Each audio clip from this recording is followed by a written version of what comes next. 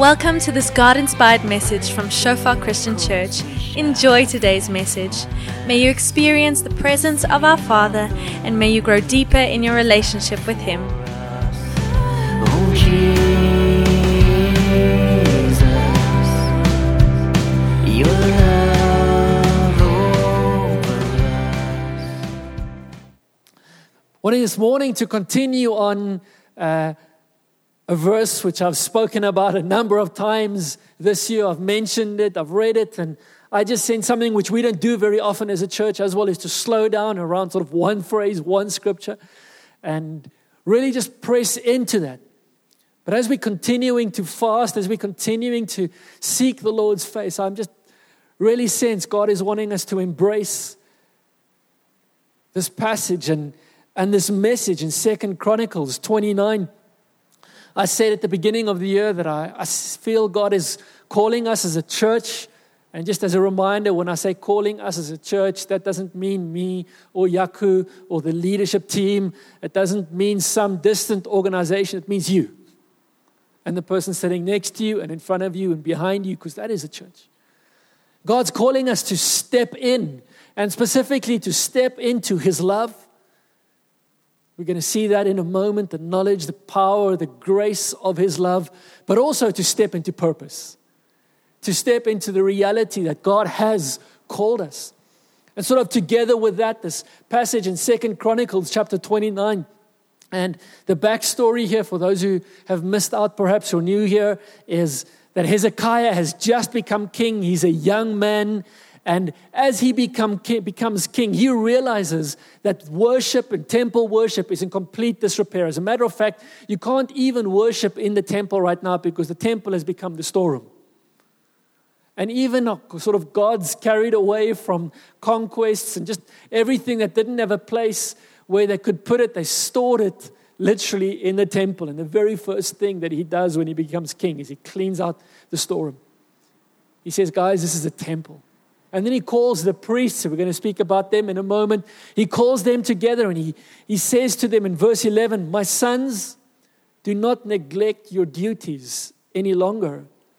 The Lord has chosen you to stand in His presence, to minister to Him, and to lead the people in worship and present offerings to Him.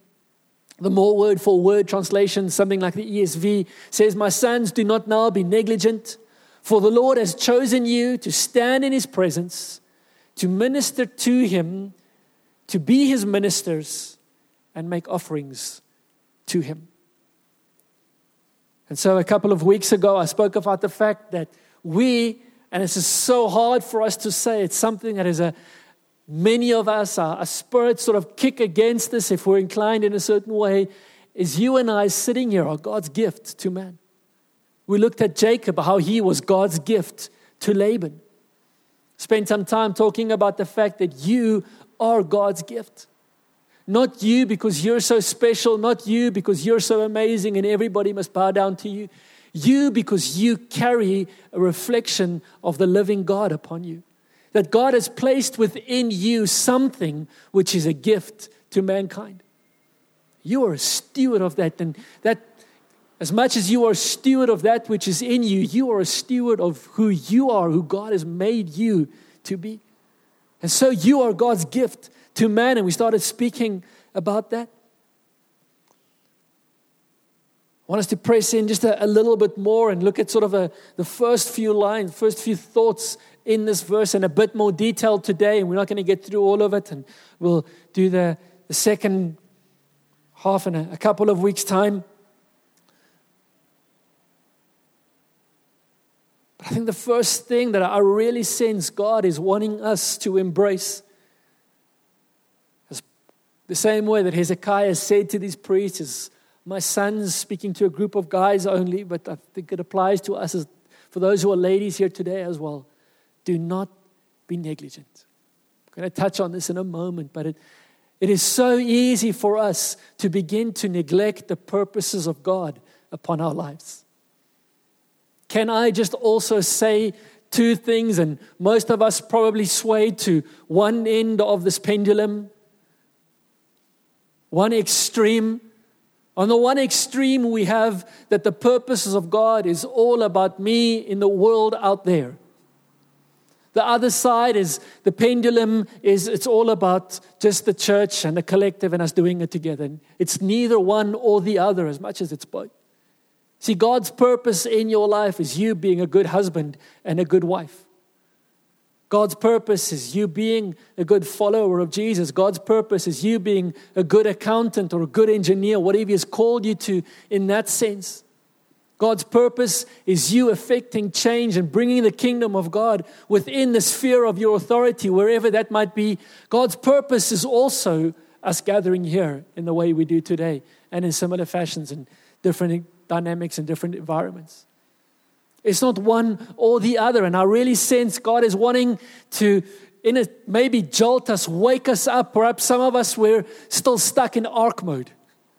Still stuck in survival mode, still stuck in lockdown mode. And I sense God is wanting just to begin to stir us and say, don't be negligent now. Now is not the time to be negligent, to neglect your purpose and your duties. Now there's something that you and I get to embrace. Now there's something that God wants to establish. I was so challenged by a ministry friend of ours who leads quite a significant church in the US. And as they came out of lockdown and their timelines and everything were a little bit different, the pastor called them in and he said to them, during lockdown, the enemy took some ground. During lockdown, there were areas of fear and anxiety and depression that entered into people's life. During lockdown, the enemy came and killed and steal and destroyed in so many lives. And as the US opened up, he said, and we're not going to take time. This is the pastor. We're not going to take time in taking it back. And so many other churches sort of, and perhaps us as well, not rightly or wrongly, but had a bit of a slow uptake. They were like, from day one, we are going to be full systems go. Because the kingdom needs to advance. And I sense God is stirring that within us again, that there is a kingdom that He is calling us to step into for His name and for His sake. He's saying, don't be negligent. Let us be serious about the purposes of God upon our lives. And for each one of us, those look slightly different. Don't neglect your duties any longer. There are duties that God has called you to, and let us be serious about what they entail. The Lord has chosen you. Spoke about that at length last week. I want to say that, or 2 weeks ago. God has chosen you. I can't say that enough. Just in the season we're in, too many of us doubt the fact that God has chosen me. Yes, God has chosen Gareth and Laura for youth at this time. But that doesn't mean He's only chosen Gareth and Laura. Every one of us, we are sitting here, as you are sitting here, God has chosen you. He might not have chosen you for youth as He has chosen Gareth and Laura. Maybe He's chosen you to support them. Maybe He's chosen you for something completely different, but He has chosen you. And before He has chosen you for ministry, look what Scripture says here. He has chosen you for 4 things. The first one is to stand in His presence. I'm going to look at that in a moment. God has chosen you to stand in His presence. I'm reading from the ESV. He has chosen you to minister to Him. We're going to look at those 2 this morning. I want us to see that ministry to God and being His minister are different things. He's chosen us to stand in His presence. He's chosen us to minister to Him, to be His ministers, and to make offerings or burn incense to Him. So let's look at that first one. You have been chosen to stand. Watch what Hebrews says about this. So then, since we have a great high priest who has entered heaven, I'm going to pause there because it's important for us who haven't done Bible school perhaps to really get this bit. What does it mean about a high priest? So in the Old Testament, where Hezekiah, as an example, is speaking to these priests, we have this temple. And the temple is divided into a number of sections. There's the portal, there's outside, and there's some activity that happens there. Then there is the larger area, which is perhaps where we would be now today, just practically speaking. The temple wouldn't typically be the place where people gathered, just by the way, in the Old Testament. It wasn't largely big. It wasn't a place for a lot of people to gather, but it was a place where there were a number of rituals that took place. And the priests would enter into that place where the rituals took place. And there was a menorah, which is like a 7-candle holder, candlestick. Some of us have seen the typical sort of a Jewish symbol. And there was a table with bread, and there were 2 or 3 other elements, and I don't want to get too much into that. But that was called the holy place. And all the priests could go in there, and they could do their work in the holy place. Then there was a big curtain, and behind the curtain was the most holy place. And in the most holy place was the Ark of the Covenant, which was a box, not very big, but sort of a box roughly about this size. And inside of that box were a number of elements, and on top of it there were 2 golden angels. And that box, and a thing called a mercy seat, which was like just a flat plate of gold. And that represented the presence of God himself. And so God dwelt in the most holy place. And only once a year, on the Day of Atonement, could the high priest go into the most holy place. They could go into the holy place, and they were meant to go into the holy place every day. The most holy place was just once a year. And so the book of Hebrews, he's speaking to Hebrews who understands all of these things and is referring to Jesus as the one who has come to be our high priest. And then it reminds us, and you would remember perhaps that when Jesus was crucified, a number of things happened in the moment that he died. Firstly, it got dark. Secondly, there was an earthquake. So much so that the Roman soldiers who crucified him looked at one another and said, this was really the Son of God. This doesn't happen when people die. Darkness across the earth and a big earthquake. And in that moment when there was the earthquake, just like we've just had in Syria and Turkey, and we should pray for those nations and for those people, the veil, the curtain was torn in 2 from the earthquake. For the first time in history, the curtain had been torn, symbolizing and showing to us that suddenly there was access to the presence of the living God. You see, previously only the high priest could go on the Day of Atonement, and he could make atonement for our souls. So on that mercy seat, that gold plate, he would take some blood and he would drop the blood of the offerings they'd made outside on the mercy seat. And that was a way of making atonement for our sins. When Jesus came, he fulfilled that role perfectly. It was his blood which was shed, and in him doing that, the veil, the separation between us and God was torn. And so that's sort of the background that the author to the Hebrews is writing to these people who understand these things intimately. So he says, so then, since we have a great high priest, that's Jesus, who has entered into heaven, so our high priest has not entered into the earthly holy place, he has entered into the eternal holy place, most holy place. Jesus, the Son of God. Let us hold firmly to what we believe. This high priest of ours understands our weaknesses. For he faced all of the same testings that we do, yet he did not sin. So let us come boldly to the throne of our gracious God. There we will receive his mercy, and we will find grace to help us when we need it most. You have been chosen to stand in the presence of God. One of the biggest, the most liberating moments that ever happened in my life, and I believe will be in your life if it hasn't yet, is that moment that I realize I can stand before the presence of God. My guilt, my shame, it's washed away. I love the word that's used here. Let us do it boldly. Boldly doesn't mean sort of half-heartedly. Let me come into the presence of God. Yes, there's reverence. Yes, there's an understanding of God's holiness and His righteousness. Yes, there's a knowledge that sin cannot dwell in God's presence. But at the same time, there is a knowledge my sin is washed away. So I come with reverence, I come with respect, but I don't come half-hearted. I come fully committed. I come boldly. I am there in God's presence. You have been chosen to stand in His presence. And if there's one thing worth more than anything else that you and I have been chosen to, is to be chosen not only to stand in His presence. Gets better. I'm not going to, in Bible school, we obviously talk through all of these things in a lot of detail. We haven't only been called to stand in His presence, we have been chosen to carry His presence. His presence dwells within us and among us.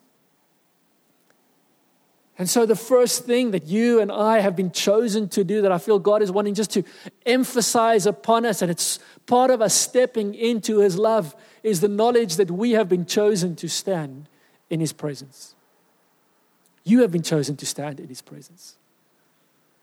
And so I want to break the lie that might be in some of our minds that we cannot be in God's presence. We're too dirty. We are too sinful.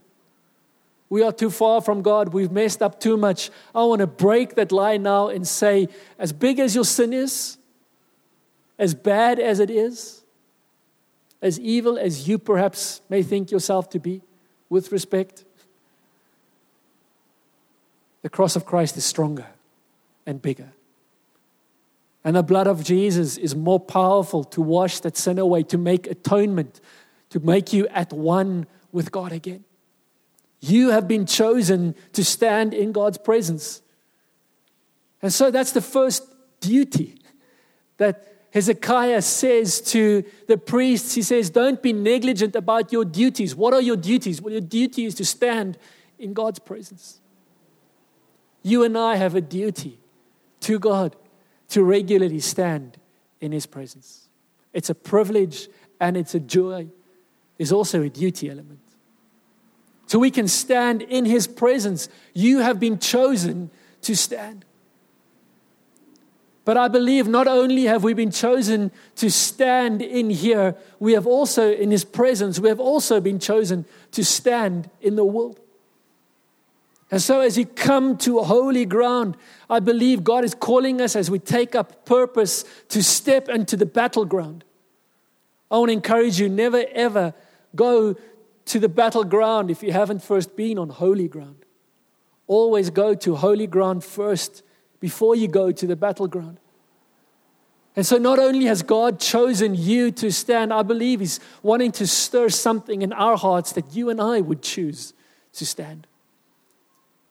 In Ephesians, Paul writes to this church, the end of a letter, and he ends it this way. He says, a final word. Be strong in the Lord and in His mighty power. Put on all of God's armor so that you will be able to stand firm against all the strategies of the devil. For we are not fighting against flesh and blood enemies, but against evil rulers and authorities of the unseen world, against mighty powers in this dark world, and against evil spirits in the heavenly places. Can I just quickly pause there? Some of us need to hear this. Maybe we've forgotten this. We are fighting. We, as the church, as followers of Jesus, are in a fight. Sometimes we forget that. We get dormant. We get sucked into our spaces of comfort and just okayness and our mundaneness of our day-to-day life, that we forget the reality that we are fighting. That we are engaged in a spiritual fight. We get so tied up in my fight at work, my fight in my family, my fight for my career, my fight for my finances, my fight for whatever, my cell phone, my fight to keep my swimming pool blue. Don't know if I'm the only one who's got that fight. We get so entangled in that fight that we miss the bigger picture that we are in a fight that is worth a lot more than a blue swimming pool. Please have a blue swimming pool. It looks good. It's my daughter's birthday party next week. We need a blue pool. Blue pools are important, but there's something so much more important. that we are in a fight, and we need to remind ourselves that we are in a fight. We need to remind ourselves sometimes when we go to work, I'm stepping into a war zone. Not a war zone about my career, not a war zone about my paycheck, a war zone about the kingdom and the purposes of God, a war zone about souls, a war zone about eternity, about heaven and hell, which are real. And so Paul says, we are fighting. But our fight is not against the people around us. Those aren't our enemies. Our fight is against the spiritual forces in the heavenly places, a different translation calls it. So therefore, put on every piece of God's armor so you will be able to resist the enemy in a time of evil. Then after the battle, you will still be standing firm. You have been chosen to stand. Let us choose to stand as God has chosen us to stand. Some of us forget that we are in the fight, and perhaps God wants to stir in your heart this morning, get in the fight. Maybe there's a fight going all around there and you're aware of the fight, but you're not in the fight. You're spectating the fight. You're hiding. You don't want the bullets coming close to you. And this morning, perhaps God is also saying to you, get in the fight because God has chosen you. Verse 14, stand your ground. Once again, this word stand. Putting on the belt of truth and the body armor of God's righteousness. For shoes, put on the peace that comes from the good news so that you will be fully prepared. In addition to all of these, hold up the shield of faith to stop the fiery arrows of the devil. Put on salvation as your helmet and take the sword of the Spirit, which is the word of God. Pray in the Spirit at all times and on every occasion. Stay alert and be persistent in your prayers for all believers everywhere. Prayer is important. We must pray. We must pray regularly. It's one of the reasons why just in February we're praying together every Monday. Hopefully that's not the only time we're praying, but it's a time we can pray together collectively. Come and pray with us on Monday. We had a great time last week. I really do think you missed out if you weren't here. But there is something about our prayer because God has chosen you to pray. Part of our standing requires that we be willing to pray, as he says here, alert and persistent in your prayers before that, at all times and on every occasion. The verses before that, I just quickly want to just bring some clarity around that. Putting on the armor of the Spirit does not mean only I get up in the morning and I pray Ephesians 6, verse 14 to 17.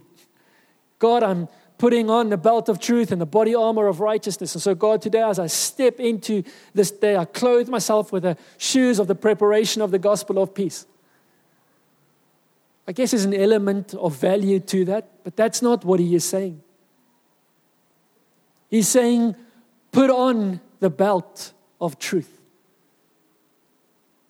The belt of truth isn't a prayer I prayed this morning.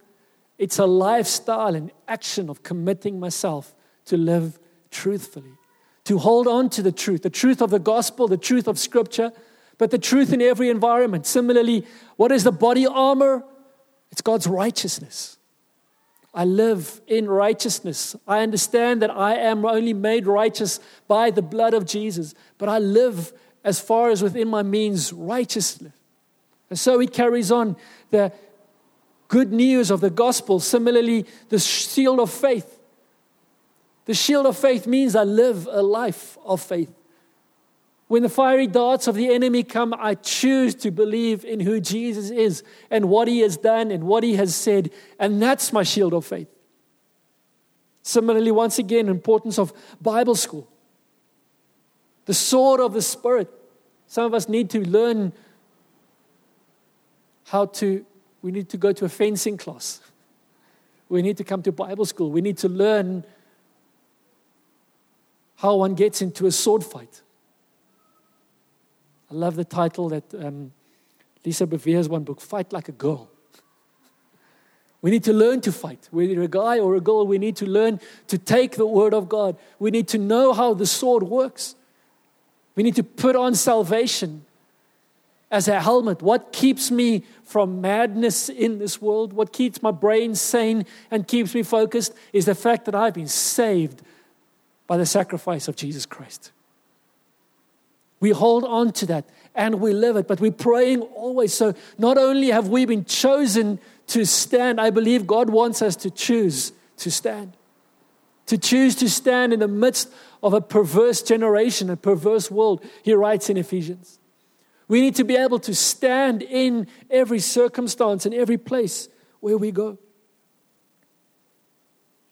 It's a lifestyle of putting on the armor of God. You have been chosen to stand. Stand in his presence, but also to stand from his presence. To stand wherever you would go. Wherever the Spirit would lead you. Wherever your cars and your feet would take you. Tomorrow morning, you know you can stand and you can stand strong because you have been chosen to stand in his presence. And because I can stand in his presence, I can stand everywhere else. And secondly, you have been chosen to minister to him. Not only chosen to minister for him, to be his minister, we'll look at that next time, but you're chosen to minister to him. Ministry literally means service, and the image here of ministering to God is sort of like a waiter waiting on and attending to him. Ministering to God was the domain of the priests. So if you think of what the priests did, the Levites, sometimes we think the Levites were the musicians. Some of the Levites were musicians. The Levites in the Old Testament did everything pertaining to the temple and to the work of God, to sacrifices, to offerings, all of these things that had to do around worship and temple worship. The Levites, the priests were in charge of that. But watch what he says here. I didn't even put it in my notes, but I think it's up on the screen there. He, that's Jesus, has made us a kingdom of priests for God, his Father. All glory and power to him forever and ever. Amen. So there is only one high priest who has passed through the veil. You and I cannot go on behalf of somebody else into the presence like the high priest could. When Jesus came, he abolished, or actually he owned the ministry of high priesthood. And he established a new ministry. We call it the priesthood of all believers. We have all been made a kingdom, into a kingdom where we are all priests. What does a priest do? A priest comes and he works in the temple in an Old Testament context. The priest would give attention to what needed to be done in and around the temple. And so spiritually that translates to a couple of things. And it's important that we get these. It involves prayer, specifically intercession, praying for others. You see, the priests would spend their time lifting up the people of Israel to God.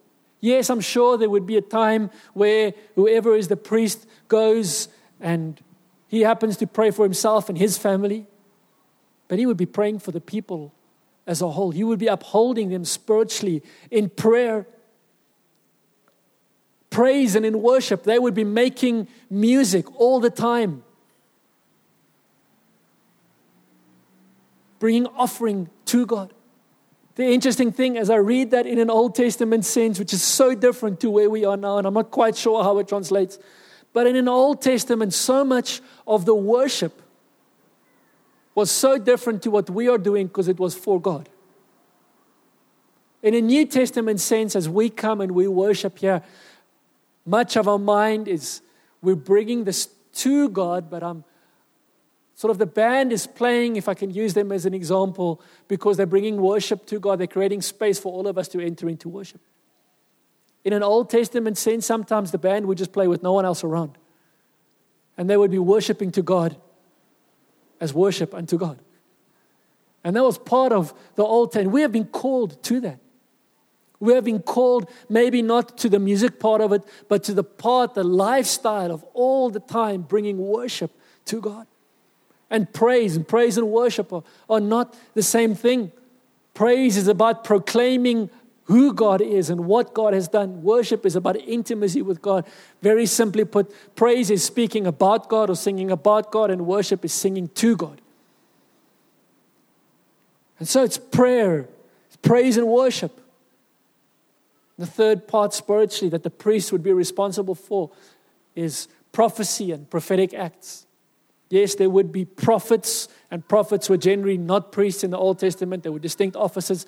But God has called us this place of prophecy, this place of speaking the purposes of God into being.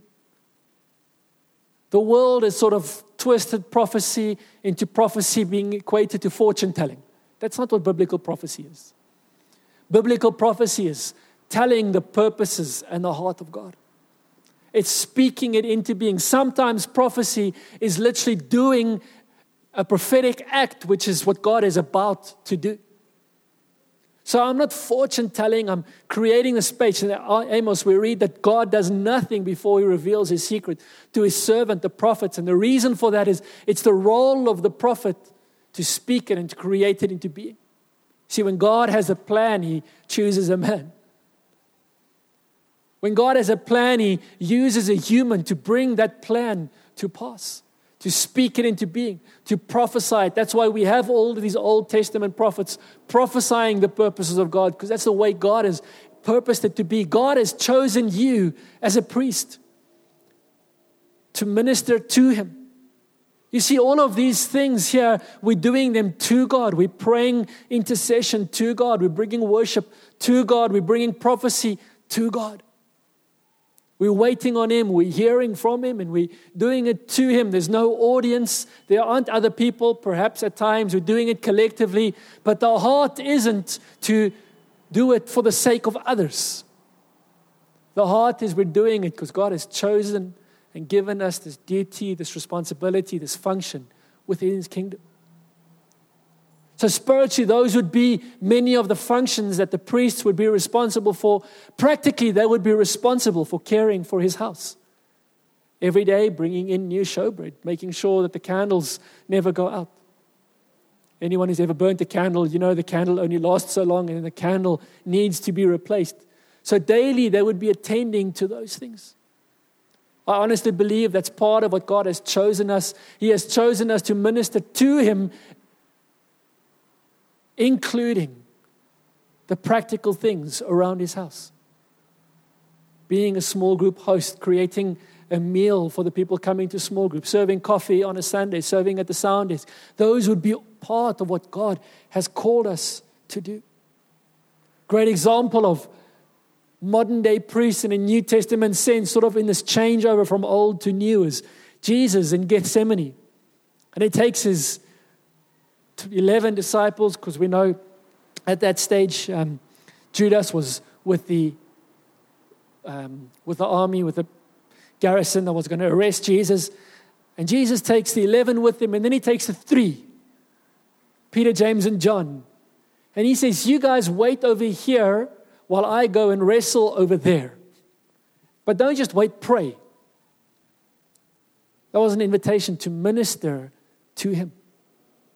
Their prayer was changing what he was going through.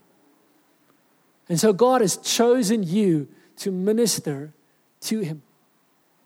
He has chosen you to stand in his presence. He has chosen you to minister to him. A couple of weeks' time, we'll look at what it means to be his minister, because that's different. That means we're not stepping out and we're being his servant. We're bringing his purposes to pass. We're stepping out. We're witnessing all of those things. That's his minister. And we're bringing offerings.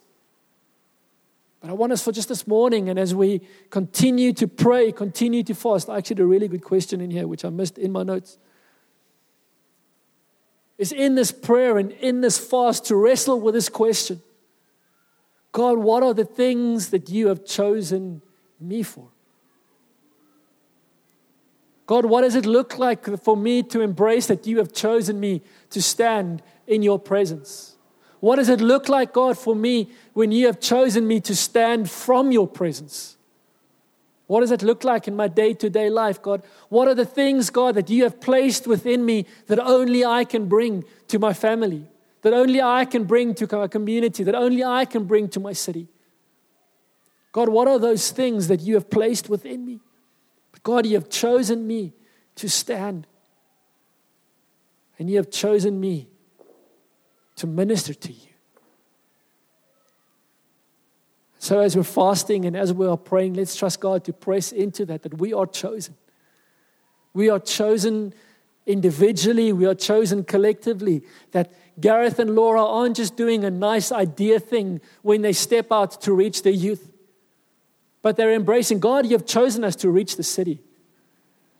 God, there are schools, high schools all around. As we're going to be getting step back onto university campus again after we're speaking about it with some people the other day. It's become Fortress UP. It's almost impossible just to get onto the premises there if you're not a student anymore. God has a purpose for those students. I was at a leaders meeting with 15 or 20 or whatever, maybe even more church leaders involved on campus in the week. And the reality is, amongst all of those church leaders, if we're totally honest with ourselves, not even 10% of the university students at the moment would be in our churches, being discipled, following Christ. And so as we're stepping into that, we're not just stepping into that because it's a nice idea and because we're bored and we don't have anything to do with our time. We're stepping in because God has chosen us. Not exclusively. He's chosen us to take hands with the rest of the body of Christ, but He has chosen us. He has chosen you. That we're not here by accident, that there is a purpose that should be stirring in every one of our hearts. That's what I was saying at the beginning. I sense God wants us to step into His love. Firstly, but have that love compel us to step into purpose for His name and for His sake.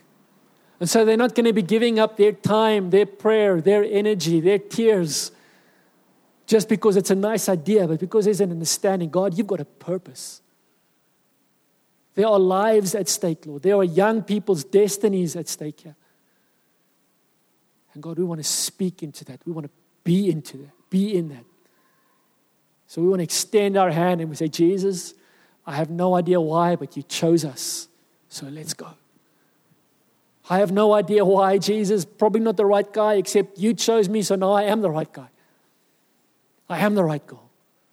My company can't be the same after I've left. These people can't still be unaware of the truth and unloved and untouched by the grace of God because I'm here and I'm a carrier of the presence of God. So God, how do I bring the presence of God into this space and into this environment? God, you have chosen me for this. So let me do this. Can we stand? I would love for us to pray together. And so Jesus, this morning, Lord, we're encouraged, but we're challenged, Lord. Lord, that you have chosen us. And so many things in our mind want to say, you shouldn't have chosen us. You should have chosen someone or something else, God, but you didn't. God, you chose us. And so, Lord, we surrender to that choosing right now. Perhaps you're standing here and you know that you've never surrendered to God's choosing. You've fought against it, kicked against it. I'm not talking about salvation here.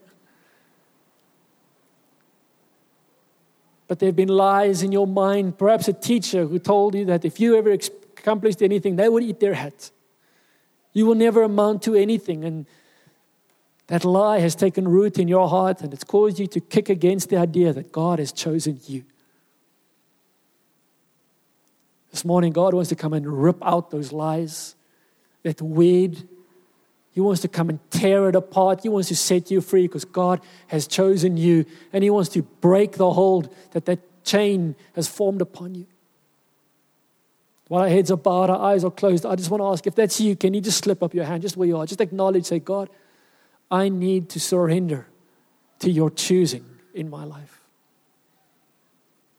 I need to surrender, God. Surrender the fighting, surrender the arguments. It's like Paul used to do that. And then Jesus knocked him off a horse and He said, Paul, it is hard for you to kick against the goads, the cattle prongs. Paul, I'm moving in your life. You've got to surrender to my choosing. So Jesus, this morning we surrender to your choosing, Lord God. Lord, that you have chosen us to stand. We embrace standing in your presence, Lord. We thank you, Jesus, that you tore the veil, that you made a way that we can stand in your presence, not because we're good, not because we've accomplished anything or achieved, not because of anything in ourselves, Lord. The only reason we get to stand in your presence, Jesus, is because you tore the veil, because your blood was enough. So we receive that instruction, God, and we boldly want to come to your presence so we can live from your presence, Lord. We want to come to holy ground before we go to any battleground, Lord, and know that you have chosen us and we can boldly come, Lord. Lord, we choose again to get in the fight. We choose to stand not only in your presence, but to also stand in the world, Lord. To having done all to stand, we stand therefore, Lord. We gird ourselves. We want to live lives, Lord, girded with your armor, so that we can fight against the powers and the principalities, the rulers of high places, Lord Jesus.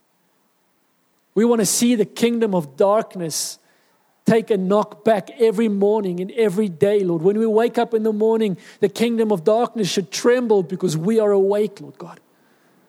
And we're taking strides forward for your name. And Lord, we acknowledge that you have chosen us to minister to you.